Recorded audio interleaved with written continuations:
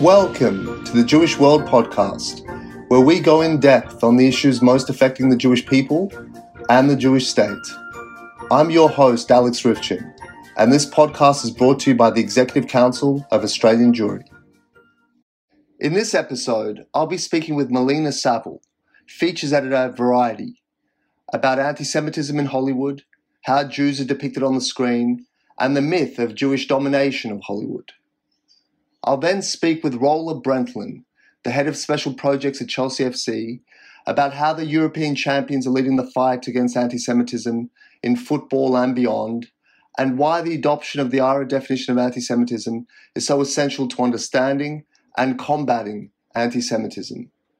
Then I'll speak with Ross Creel of the Dubai Jewish community 1 year after the signing of the historic Abraham Accords.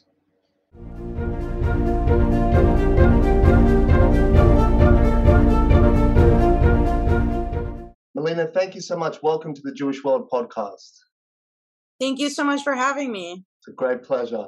You wrote a wonderful piece for Variety in June called Too Jewish for Hollywood, in which you looked at a number of fascinating and really critical issues, including anti-Semitism in Hollywood, how Jews are depicted on the screen, casting of non-Jews to play Jewish characters.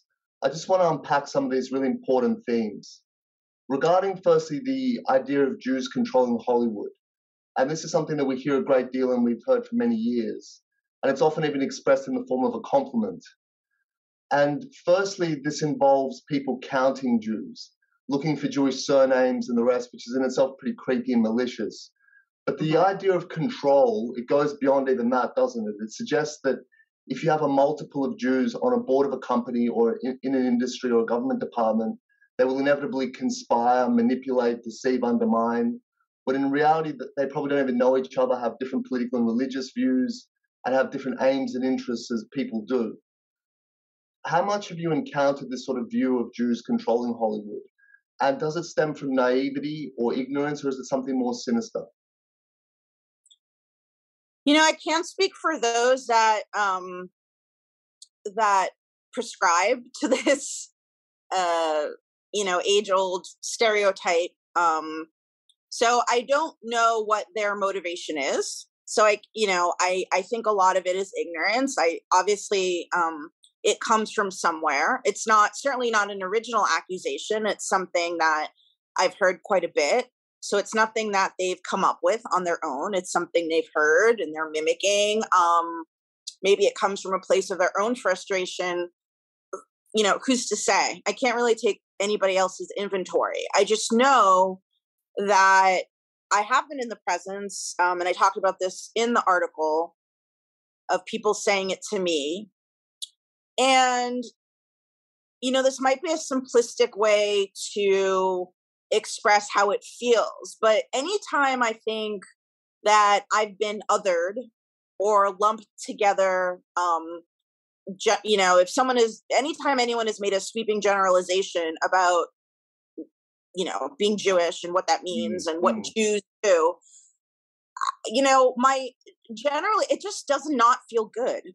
It always does something to me wherein I don't feel good about it. I feel bad. I feel othered. It makes me feel a little sick. It's depressing. This is my visceral response, when someone's. And so it's not even something, I don't know if I can articulate into words. I don't like it. It makes me angry. It makes me, it does come from a place of ignorance. We know that Jews came to Hollywood, and a lot of, many of the motion picture studios were founded by Jewish people who were immigrants. They weren't allowed into various other industries. There's lots of reasons that they founded Hollywood. They wanted to take part, they wanted to realize their version of the American dream. Right. But it's just, what's interesting, I guess the thought that kind of leaps to mind when you just asked me that is, a lot of times I have been in the presence of people that I don't want to kind of quantify success by necessarily how much one is paid or whatnot, but I think it's important to note that a lot of times I've been in the presence of people who have said something like that to me, like Jews control Hollywood, by people that are doing so well Yeah. in the business.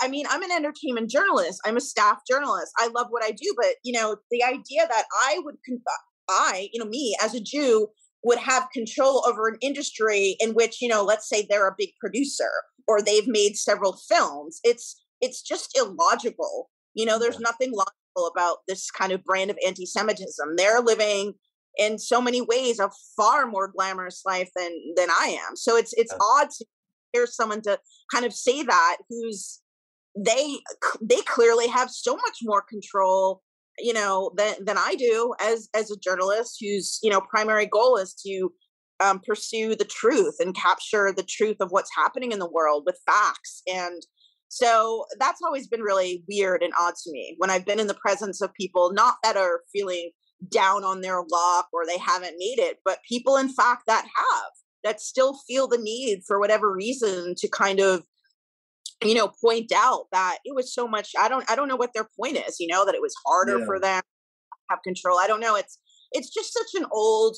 trite, tired stereotype. And I think I hear it and I also feel, wow, this person is either very resentful or angry or just stupid or ignorant, never anything good, Yeah, I think you nailed it there. I mean, we can try and kind of intellectually unpack where they're coming from and why they think these things. But I think so many of these anti-Semitic stereotypes have been so embedded and regurgitated for centuries that people just think it and feel it and don't even know why anymore. Yeah. And that's really troubling. It makes it so hard to combat. Yeah, I absolutely agree with you. I don't know if there's a lot of thought process that goes into Right. further disseminating any sort of stereotype. I tend to think there's not a lot of thought necessarily that goes into it. I don't know. Yeah.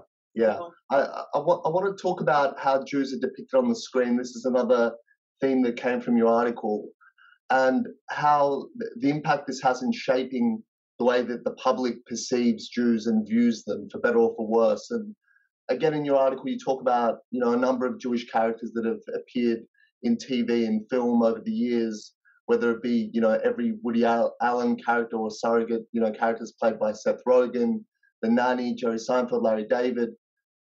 Obviously, there's been a multitude of Jewish characters, but do you see a problem in how Jews have been depicted on the screen?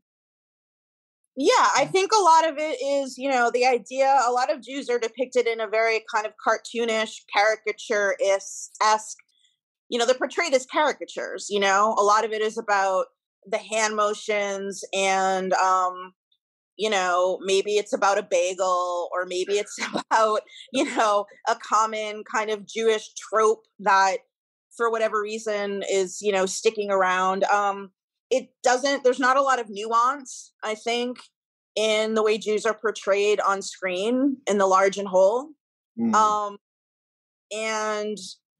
I wrote about this and there's a few shows that I think do it pretty badly. There are some shows, I talk about Shtisel in my my piece because, it is an Israeli show and it is about Jews living in the Haredi Orthodox community in a neighborhood in Yerushalayim, in Jerusalem. But that show, what it does and what other shows I think can take a lesson from is there's a lot of nuance. It's the understatedness in which these characters are portrayed and how layered they are. And, you don't see a lot of that in TV or film depictions of Jewish people. And, I think, the casting is something that's often problematic. Very often there will be a non-Jew playing a Jewish role. Can non-Jews play Jews? Of course. No one's saying that like it can't be done. But when you start kind of noticing that it's done way more so than Jews playing Jewish roles, it becomes problematic because, we are living in an age of where there's more attention and there should be played to diversity in TV and film. I think the same attention needs to be played to Jewish characters, I mean, It's I don't know what it's like to be a non-Jew and try to connect to somebody who's Jewish while playing the role. Yeah. I'm not an actor, but I spend a lot of time around them. And and it just, I want to point out too, it's not just in the Jewish community. You see it with certain communities, like in the, the indigenous Native American Indian communities. They would cast Mexicans often in the role of, indigenous people. And it's like, that's not right either. And I think the same goes for being Jewish. There's, you can't really fake a Jewish neshama. You can't, I think there is something to really trying to make an effort to at least give Jewish actors and actresses the opportunity to play these Jewish roles, wherever it's possible. It just makes it more natural and nuanced and organic and real. And I think that's it's a very interesting point because, as you mentioned, there seems to be this push for, characters that are from an ethnic minority to be depicted by actors of that minority group. Likewise with LGBT characters to be played by actors from that community. But that doesn't seem to extend to the Jews, as you mentioned there. So, for example, with The Marvelous Miss Maisel, Rachel Brosnahan does a fantastic job as a fine actress as she is. And many other actors in that show play very, very Jewish, stereotypically Jewish characters, but aren't Jewish. And it ends up being, as you say, like a kind of caricature of what they think a Jew is meant to act like and behave like. Why do you think that, this kind of new intellectualism, which is demanding that minority actors be, minority characters be represented by minority actors, why does that not extend to Jews? What does that say about how Jews are viewed in Hollywood? Are we too privileged to benefit from this wokeism? Gosh, I mean, it's such a minefield. There are likely lots of reasons. I'm actually not a big fan of Marvelous Mrs. Maisel. I actually find the I find that it perpetuates stereotypes about Jews to a point where it makes me deeply uncomfortable. Yeah. I don't like it. I don't know. I'm sure. And again, this is me having worked in the industry for a long time, making an educated guess. But I think casting a lot of times comes down to box office draw on TV and film. Who's going to watch it? Who's going to tune in to see this particular actor or actress? The idea that something might be too Jewish still very much exists. Yeah. You could have a movie about Golda Meir, for example, but if you can get Helen Mirren, who's an incredibly extraordinary actor, to play her, then you're going to do that versus, I know that Shira Haas is also starring in another version of a movie about Golda Meir, but, you can't, casting, money, funding, there's lots of reasons, but I think primarily it's that there's this kind of fear of being too Jewish. It's like, are people embarrassed? Are people they don't want to call attention to themselves? Is it an extension of still, Jews trying to assimilate into American culture? Right. Is it, there's a lot of factors that come into play when casting. Studios are big banks, and I think that a lot of it comes down to, it's not just about the art. It's really about, we're putting a lot of money into making this movie. We want to make sure that it attracts as many people as possible. And are people in middle America going to go see this film if it stars, a Jewish actress? I don't know. I think that a lot of those factors come into play when putting together a cast for a movie. But, it's just the kind of the constant kind of treatment of Jews as these kind of cartoonish or token figures in TV. That's what's especially troubling. And that's kind of why, Marvelous Mrs. Maisel, I trust me, I know plenty of viewers, Jewish and non-Jewish, that love the show. For me, it smacks of so much anti-Semitism. Yeah. I can't get past it. Yeah. So Well, for me, it's on that theme of anti-Semitism, I just want to ask you about some things that emerged from the last Gaza war that we saw a few months ago, where we had a number of actors, very high-profile figures, Mark Ruffalo, Susan Sarandon, taking very partisan, often very extreme positions against Israel in ways that could really be linked, I think, to the surge in anti-Semitism, both online and in the real world that we saw in American cities and cities around the world. Mark Ruffalo later apologized, but he initially accused Israel of genocide, an extraordinary accusation. Do you think there's a price to be paid for being anti-Israel or even anti-Semitic in Hollywood? And I'm thinking also of, Mel Gibson and The Passion and his subsequent outbursts and the fact that it seems to have affected his career very little. Do you think there is a price to be paid for that sort of thing, or not really at all? I haven't really seen anyone having to pay a price. I mean, have you?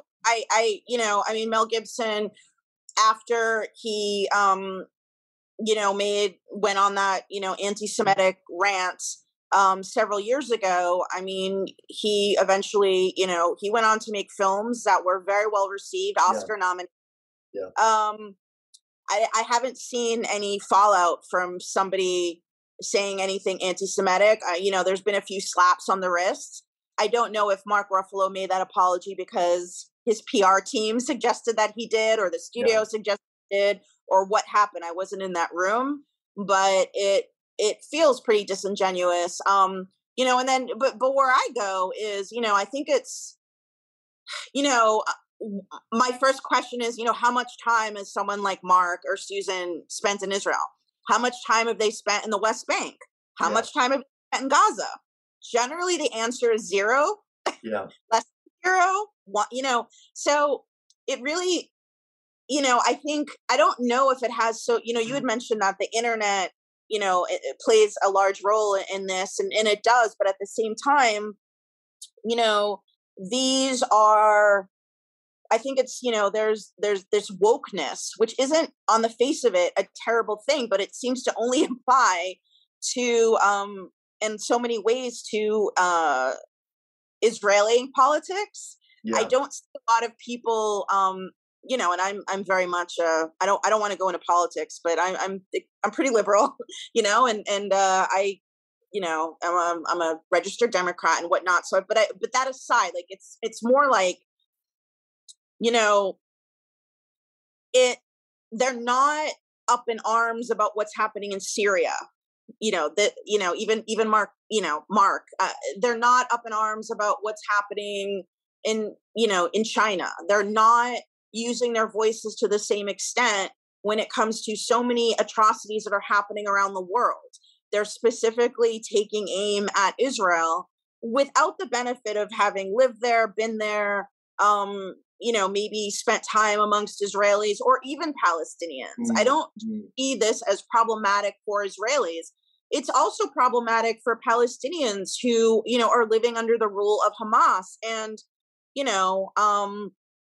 a lot of times, the boycott movement, BDS, it doesn't take into account that who does it hurt? Much of the time it hurts, Palestinians that are working, in, Ben and Jerry's, for example, what I mean? You're boycotting an ice cream store, and, who are the workers there, but they're primarily. And so it's just the lack of knowledge and the ignorance that I think comes from it. That's not it's neither, it's not, it doesn't help Israelis and it doesn't help Palestinians. And this type of, anger and activism that is so specifically focused on Israel does nothing to help.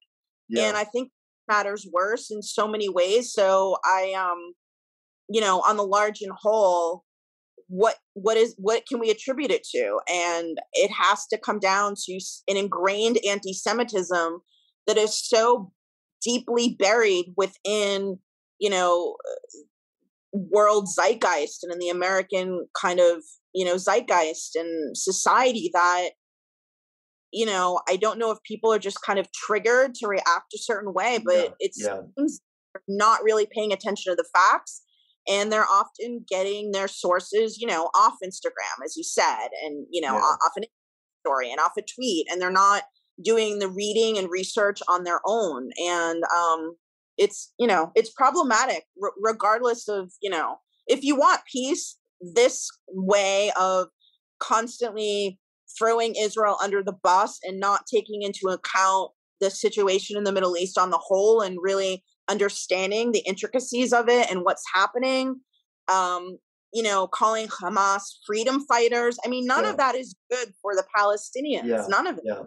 So I just really wish that people would take a beat and educate themselves, or go to a place where they can learn, so that we stop kind of, making these generalized blanket statements that cannot be backed up with facts or the reality of the situation. Yeah, I think, as you were describing the kind of thinking, the mentality that spawns these sorts of tirades from actors on social media, I was thinking about your initial remarks about, it's difficult to know what's in someone's heart and mind and what motivates them at a point in time. But, a lot of these views of Jews as being all-powerful, controlling, sinister, bloodthirsty, again, they've been so deeply ingrained in people's psyches over centuries. They don't know where it comes from. They don't know how to rationalize it. They just feel it in a certain way. And I think exactly as you point out, when something happens overseas that is in line with that, that's consistent with that, it immediately triggers something, and then it just sets them off. It's very difficult to call them out on it, because, again, it's impossible to actually, unless they use overtly anti-Semitic language, which few public people are willing to do, it's very difficult to identify exactly what their motivation is at a point in time.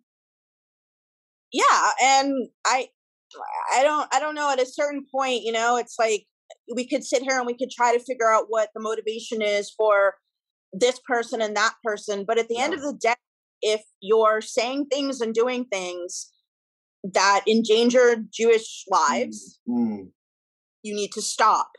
Whatever your reason might be. I mean, I look at that. It takes much longer to figure out from where this hatred first emerged. I mean, this is a centuries. This is a problem. I mean, anti-Semitism has been around in its various forms for millennia. Different incarnations and whatnot. So we could try to figure out exactly from where it comes, or we could just say, look, you're hurting people, and that's just never. It's not okay. I don't care what your reasons are. Sometimes I go to that place. Because you can sit here and you can analyze. I've had people say things to me that are very anti-Semitic, and I look and they're like, oh, they're from a part of, rural, Indiana, and they don't know any Jews, this and that and whatever. Yeah. Maybe, but I've also heard it said to me by people in Los Angeles, where we have substantial Jewish population. I've heard Jewish people say things that you shouldn't say, I mean, so I just, I think, at least for me, I think that when people say things like that, they should know that they are hurting people. And look, I mean, you just have to look at the FBI statistics. I mean, Jews are the single largest, ethnic group targeted when it comes to hate crimes in the United States. It's a fact. It's a fact. It's a statistic. There's no arguing with 2% of the population. Yeah, I mean, these are crunch numbers. Yeah. So it is what this exists, and it needs to stop, just like any other group needs to stop.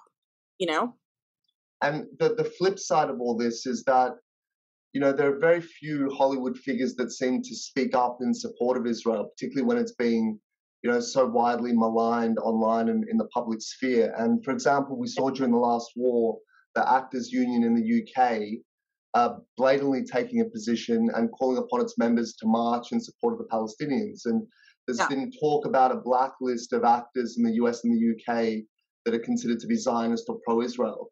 Do you think it's becoming increasingly difficult for Jews and our allies to be outspoken in Hollywood and in the acting industry? I don't know if it's becoming increasingly difficult. I don't remember a time where it hasn't felt difficult, to be honest. I mean, I don't know. I don't know what came. I can't really speak for exactly what the experience was before. I there it just I don't really ever remember in I lived in LA for 25 years. Yeah. About I don't remember a time where it's ever felt completely easy to just kind of be I don't even like it's weird when we start using words like speaking out, supporting Israel, being pro-Israel, be like what does that even mean? I mean, it's like I always turn it around like has anyone ever said are you pro France? Are you Yeah. pro Canada?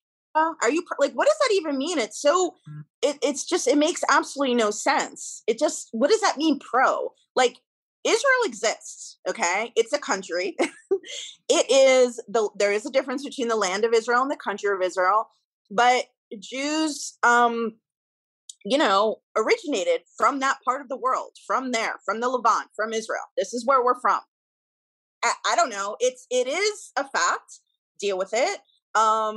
And so I try not to kind of like I don't know, pro or against. I don't even know. Israel is like my home. I don't know. I've lived in Israel. I go back as often as I can. There have been a lot of moments during this past year and a half that I really wish more than ever that I were there. Am I uncomfortable saying that in public? I have no problem with it, but it generally does come with the backlash, and I get letters and not so nice letters, hate mail and this and that, and people can call me what they want, but I'm in a position for whatever reason. I'm a little thick skinned about it. I mean, it upsets me, but it doesn't stop me from being who I am. But there are people that aren't lucky enough to be in that position, and I worry about those kids, for example, Yeah. children. I have two children, like they can go to school and they can be wearing like an Israeli soccer shirt or something Yeah. very nice, Yeah.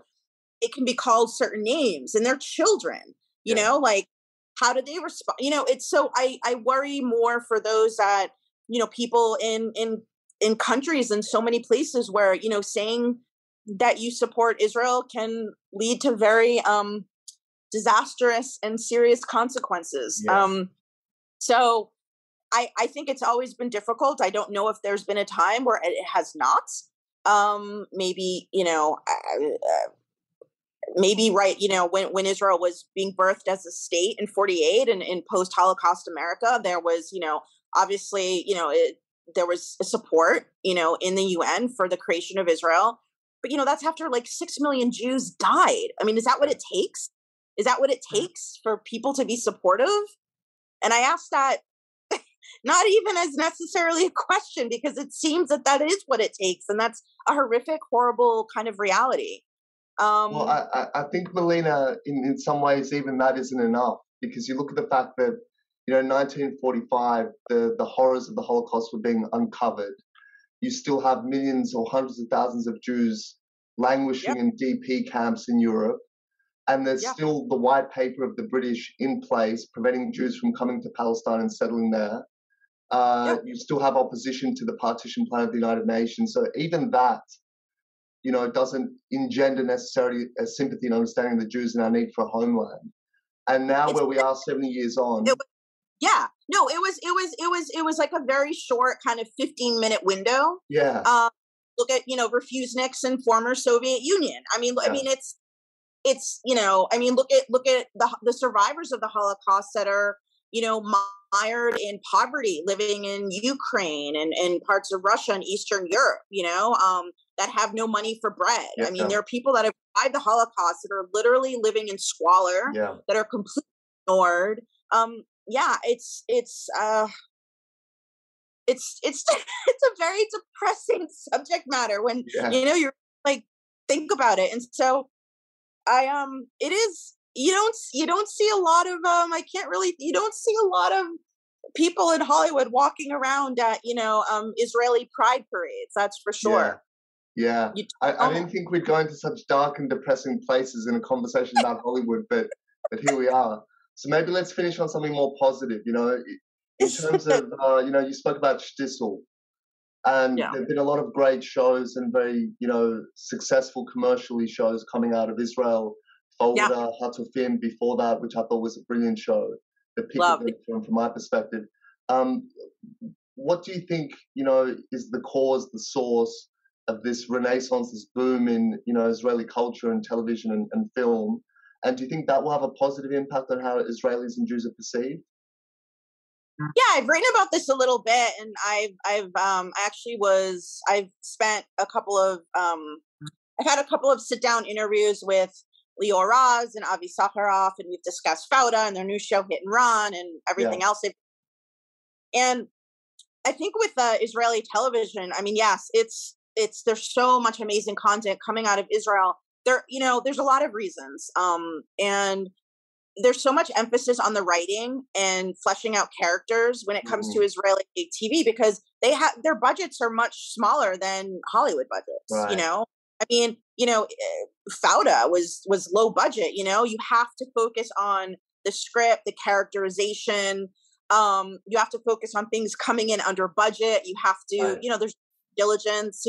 Maybe a little bit. I was talking to Lior about this, and I said, "Do you think your army experience helped you in Hollywood?" And he sort of thought about it, and like in some ways, it's like there's discipline there. That helpful. When you're producing a show. But I think primarily I keep coming back to there's so much emphasis on what really matters in a project, which is the writing, the characters. And I think that's what really attracted, Hollywood, because, these characters are so, whether it's Bitsy Pool, which became In Treatment, or, Homeland or whatever's, been based on an Israeli format. It's really the characters, and they're so fleshed out, and they're so nuanced, and there's so many layers, and they're so interesting because it's all in the writing. And I think that's something that American projects don't necessarily have to rely on, because there's money for all the bells and whistles, the action sequences and whatnot. And I think Israel bringing it back to brass tacks and what really matters, which is the characters and the protagonist of each show. And I think that has been really helpful in putting Israel on the map in terms of TV, especially. Very good. Elena, it's been an absolute pleasure to speak to you. I'm so glad that we had a chance to finally connect and chat. And thank you so much for your time and for your insight. Absolutely. Thank you so much. It was great being here.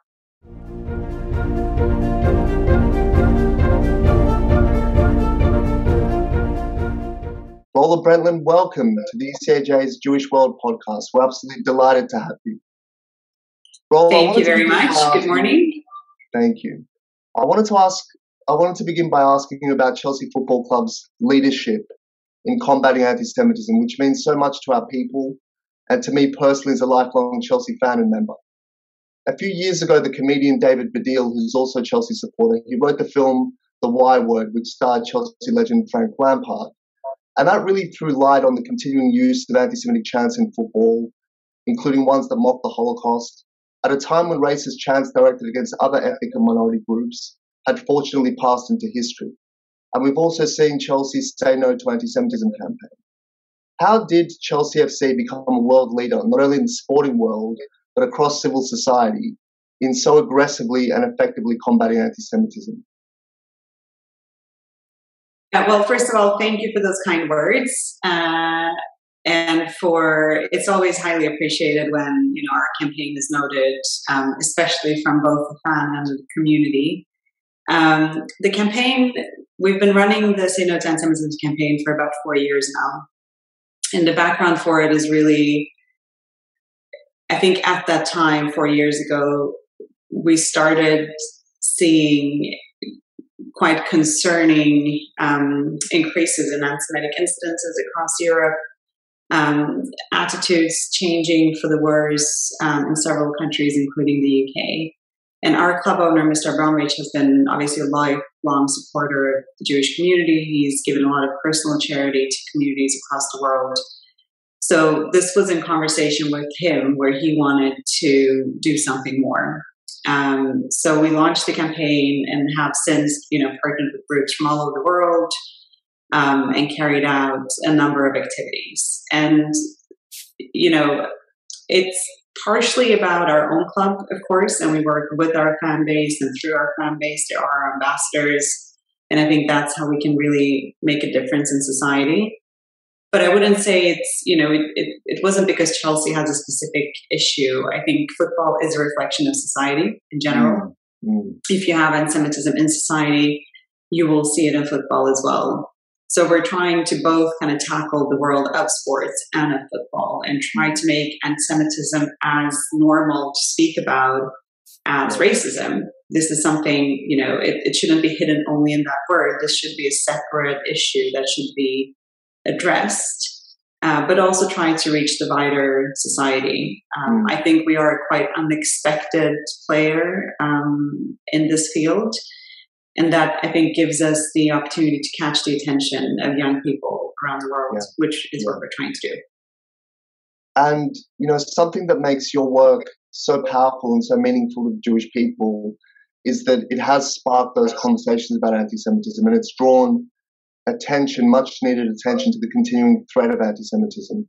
And those of us who analyze anti-Semitism and advocate for the Jewish people, we've been greatly frustrated by what's a real indifference to anti-Semitism, as though it's a lesser form of racism, when in fact we see, for example, in the United States, 58% of religiously motivated hate crimes target the Jewish community, even though they make up just 2% of the population. While in the UK, there were 460 anti-Semitic hate crimes reported in just the 1 month period from May 7 to June 6. Have you encountered any criticism or even hostility for so publicly standing up against anti-Semitism? Well, since we launched the campaign, initially when we launched the campaign and in conversations we had with people outside of the clubs, there were definitely concerns raised to say, well, how are you going to tackle this issue? How are you going to talk about Israel? And I think people make it out to be extremely complicated for a non-Jewish group to operate in this field. And I think it's honestly not. We've had no backlash over these years. Our players, whenever we've done something, and I think this is important to remember, we don't just launch a campaign from the club and hope that, people will go along with it. Obviously, we did a lot of pre-work. All of our teams, the men's team, the women's team, the academy met with Holocaust survivors. We had all our fan groups meet with Holocaust survivors, with different organizations in the community. We had open conversations about, what is the issue? Why are we doing this? How can you help? Why do we need your support? So I think when we launched, it was really a club effort because all parts of the Chelsea family were on board. So I haven't really seen anything except for this year. I think the conflict between Hamas and Israel earlier this year did spark, as just horrendous attacks across, I think, most European capitals. I'm sure in Australia as well. Yeah. In the UK, the CST reported a 500% increase in Semitic incidents, and that targeted the club as well. So the club owner was, personally targeted on social media. We had a demonstration burning Israeli flags outside of the stadium. But in hindsight, I don't think that should scare people away. Yeah, there were some comments, there was some demonstration, but this is not the end of the world. We have to address that.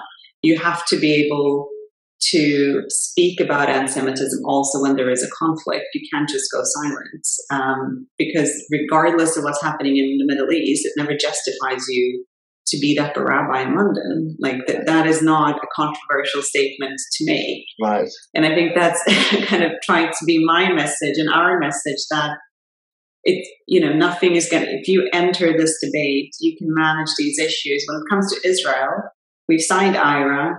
All of the Premier League signed IRA. Yeah. It's absolutely clear there how to approach this. You don't have to go into, issues beyond that. So I think people and organizations outside of the community are scared of getting in. They're scared of being criticized, that it's very politicized. But if civil organizations, clubs, all of society doesn't enter this debate, we're actually allowing it to be politicized and weaponized, and that's the worst thing that can happen to it. So I think we're an example of, do it, you're going to be fine, nothing is going to happen to you. You can stand up for what is right, and if you do a proper groundwork, your fans, your players will support you. That's a terrific approach. And you mentioned that the adoption of the IHRA definition, the International Holocaust Remembrance Alliance definition of anti-Semitism, and Chelsea was the first sports team in the world to adopt it, and then the Premier League followed suit, which again shows Chelsea's leadership in this field. How important do you consider the IHRA definition to be in understanding modern anti-Semitism as a way to then effectively fight it?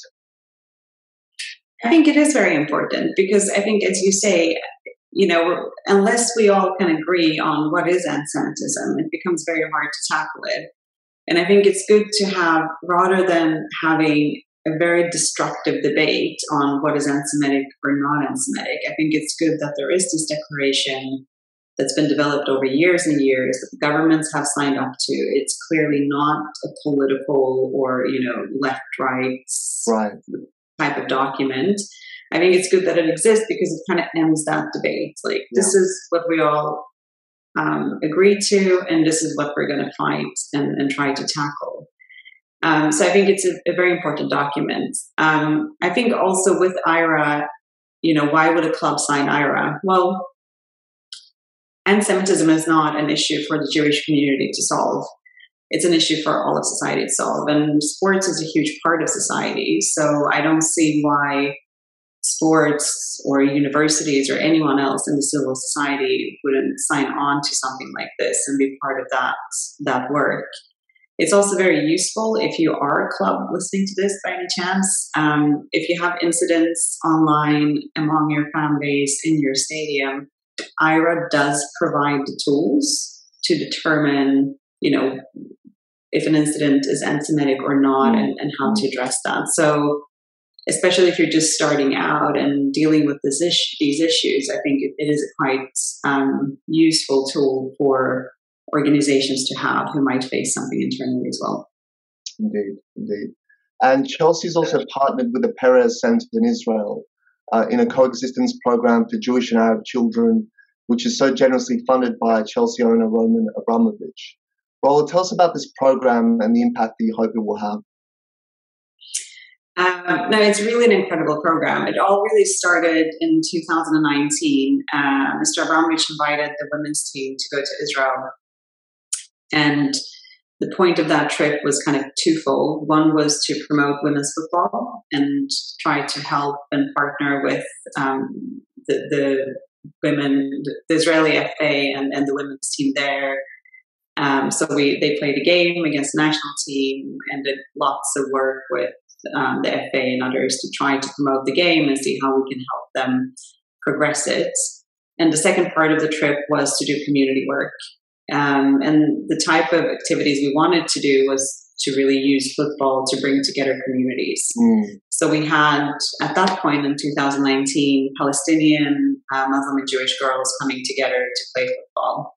And it was, we stayed in Israel for about 5 days. And I think those sessions left, all of us, that's what we remember the most, because you see these girls, they speak different languages to be remembered, right? And they probably come, from their homes thinking maybe not necessarily bad things about each other, but they're not really used to interacting with each other. So they're a little bit hesitant. And then as soon as you get a few coaches and a ball in the middle, you don't really see who's who anymore, and everything is mixed up. And football really has that power because you need to rely on your teammate, you need to work together if you want to win. So whatever differences you have to disappear, because otherwise you can't work as a team.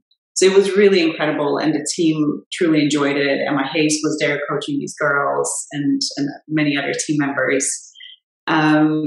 So after that, we immediately started discussions with the FA and the Peres Center about how can we expand the programs you guys have. How can we bring the Chelsea model to it? Because in the UK, we have about 1 million kids who go through our programs each year. So we have, a professional coaching model and how we include diversity workshops within that. Then the pandemic hit, so everything was kind of paused for a while. But as things are, reopening, we're now finally ready to do this. So we're now recruiting both students and kids. So it's a train-to-trainer model. We're recruiting Jewish and Arab students from universities who will work in pairs.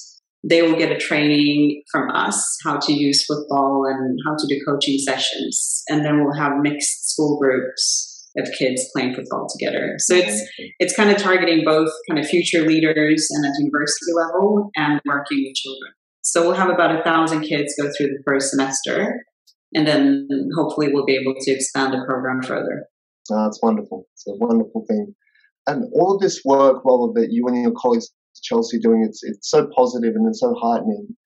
When I lived in London between 2008 and 2012, I spent many afternoons and evenings in the East Stand and on the tube from Broadway. And the Y word and anti-Semitic chants were sadly a fact of life, though they, of course, came from a minority, a vocal one, but a minority nonetheless. In the years since your initiatives have been put into place, do you feel these sorts of attitudes and the impunity with which they've been expressed have now started to change? Yeah, I definitely think so. I think with the Y word,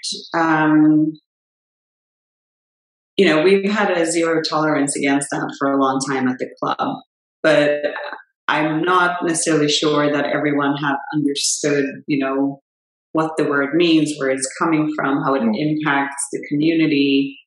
I think, to be completely honest, for some people, they think of it as, a Spurs fan, because it's so linked into the football rivalry between Spurs and Chelsea. So I think there is a level of ignorance there that shouldn't be misinterpreted as anti-Semitism, even if that is how it shows itself. I think it's a bit dangerous labeling people who might not be coming from that place. So we've tried to do a lot of education. We've done more sessions, developed materials on the Y word. It's been a long time since we've heard that at any games. We've had very few reports. But as part of this program, what we've done is also to introduce a system where, if a fan is found guilty or if there is an incident with a fan, rather than just immediately banning them, we have developed a program with CST and the Holocaust Educational Trust where, depending on the severity of the incident, if it's criminal or hate crime, then of course not. But if it's something that where education makes sense, we do invite them for a program where they meet with these external groups. They agree to kind of educate themselves about, what they've done, what it means, what the background, the context is. And depending on the recommendation we receive from the external group they're meeting with, we then can reduce their ban as a sign of, you have progressed. We trust that this will never happen again. And I think that's, to be fair, when I talk about these things, I think sometimes people think we have hundreds and hundreds of incidents. We obviously don't. I think we had 3 since we started this campaign. So it's been quite limited. But I think it's a good tool to offer, if you ban, you're just pushing the problem elsewhere. You're not really dealing with the problem, right? I mean, the person's not going to stop saying these things just because they're not at a stadium. So if we can try to address it deeper. Exactly. You're trying to deal with the problem rather than just pushing it to someone else. So I think that's also been helpful. I think just the increased awareness around what the word means, why it's offensive, has definitely changed attitudes. I'm quite sure of that. Oh, fantastic. And finally, I can't allow you to leave without asking you, as a representative of the champions of Europe, how are you feeling about the team's chances? So the transfer window has just slammed shut. Romelu Lukaku is back. We've had great performances against Arsenal and Liverpool. What are the expectations for the season ahead? I have to tell you, you're really talking to the wrong person when it comes to those issues. I will gracefully decline to comment on that. But I think it's really great to have fans back at the stadium. The atmosphere has been amazing. I think it's both with winning the championship, obviously, but just also being back together. It is a really amazing buzz at Chelsea right now. I'll say that. And how do you feel it was for the Chelsea fans, many of whom I met in my days as a member, And I met many people for whom Chelsea Football Club was a way of life, sincerely. The whole kind of week revolved around, the club and the fixtures and the fixture lists and everything about it. What do you feel it was like for members who depend on the club so much to be without them for such a long period of time? I mean, I think it must have been incredibly difficult for a lot of people. I think if you're not from London and from the area, Chelsea does play a very big role, as you say, in many people's lives and in the community.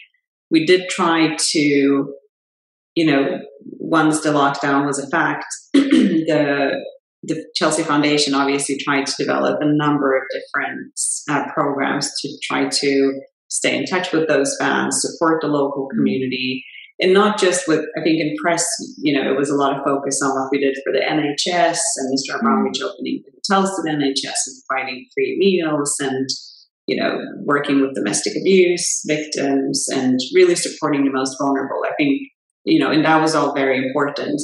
But the programs went well beyond that, and also just, tackling loneliness and how do we ensure we kind of maintain that community feeling.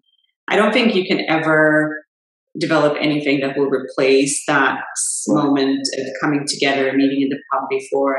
But I think this is something the club definitely tried to do as much as they could with. But now that everyone are back, it's such an amazing atmosphere at the stadium. Oh, great. So you have to come back, Alex. I certainly will. The first chance I get. Once the borders open, I'll be back, I can assure you. Rola, I want to thank you for joining the ECAJ's Jewish World podcast and to convey our sincerest gratitude to you, to CEO Bruce Buck, and of course the owner Roman Abramovich for showing the way in the fight against anti-Semitism. It's been a great pleasure speaking with you, and I wish you continued success in the wonderful work that you do. Thank you. Thank you very much. Thank you for having me.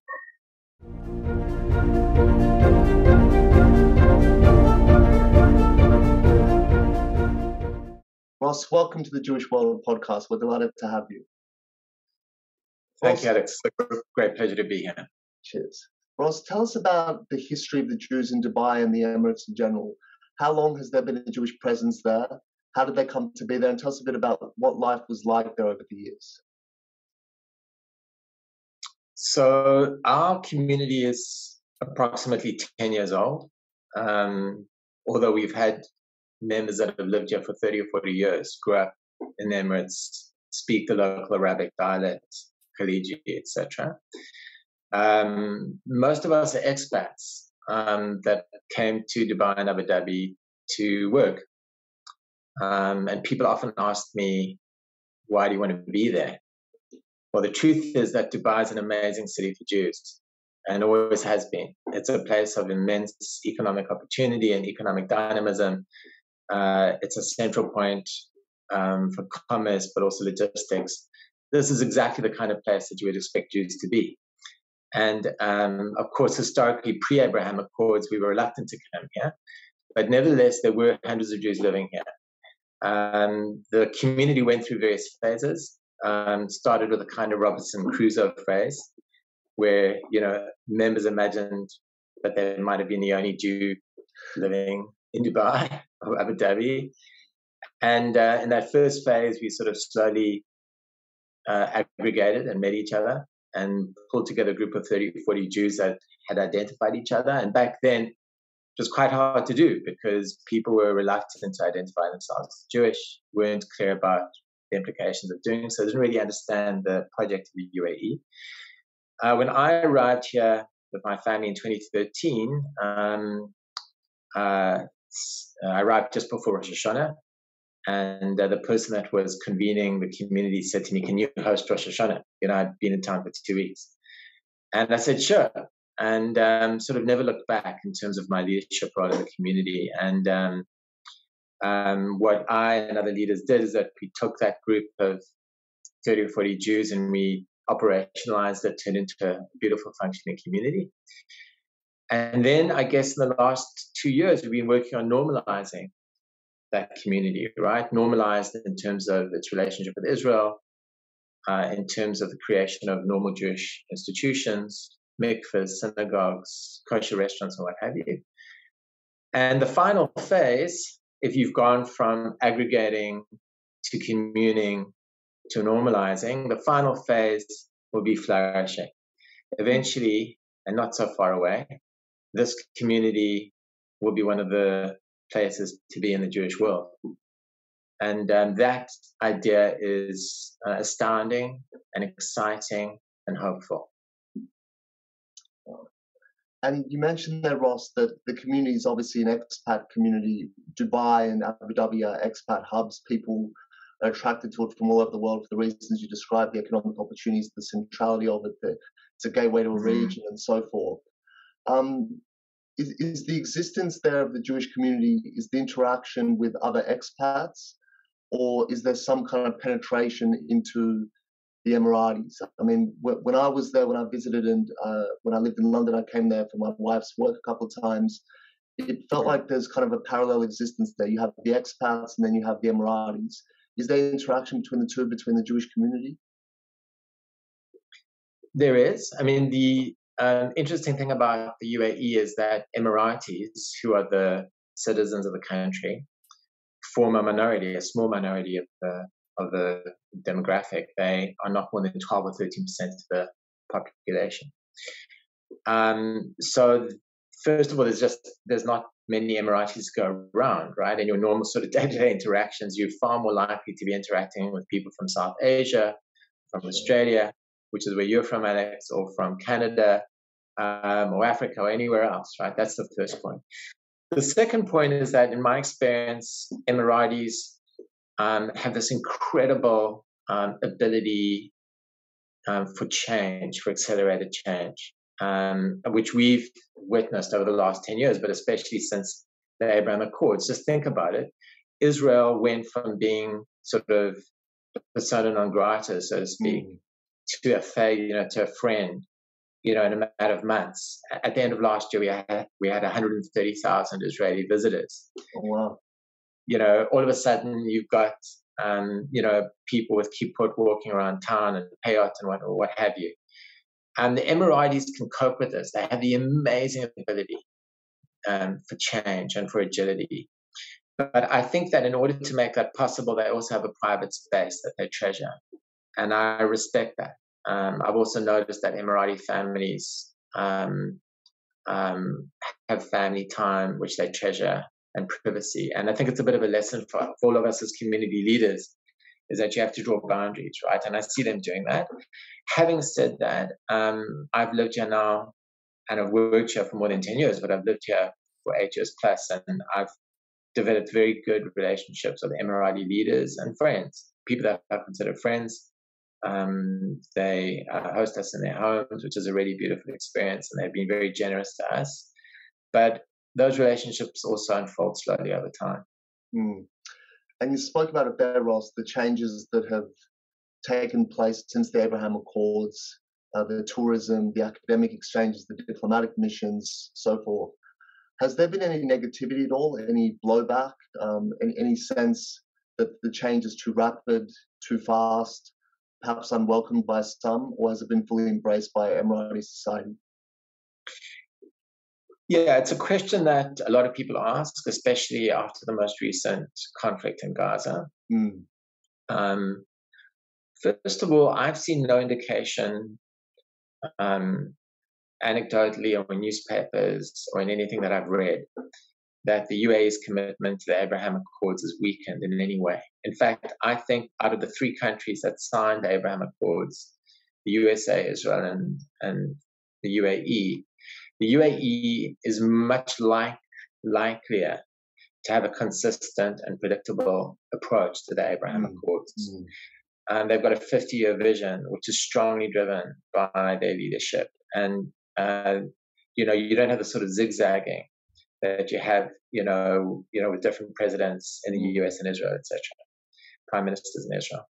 That's the first point. The second point is that the Abraham Accords are strongly driven by strategic and economic considerations, which are really fundamental and are not going to change. So I'm confident about the longevity and predictability, or the longevity and commitment of the UAE to the Accords. Having said that, I don't think anybody should assume that everybody living here, has the same attitude to the Accords and to, social, economic, and political issues. There's obviously a range of opinion, which is legitimate and natural. And I think that people still have to get used to it. And what's really, really important, I think, for all of us engaged in this amazing experiment is the human-to-human side of the Abraham Accords, the upward swell of friendship between Jews and Muslims, Emiratis and Israelis, etc. And that's why the fact that you're hosting me today is important. People need to come here. They need to experience it. It's got to be a warm peace that sort of comes upward from the street rather than coming downwards from senior leaders. And I'm confident that that will occur and has already occurred, but will increasingly occur over time. Fantastic. Ross Creel, thank you so much for joining the Jewish World podcast. Thank you. Great pleasure to be here. And that concludes this episode of the Jewish World podcast, brought to you by the Executive Council of Australian Jewry. Find us and subscribe on Spotify, iTunes, and Google Podcasts. And don't forget to share the episode through your social media.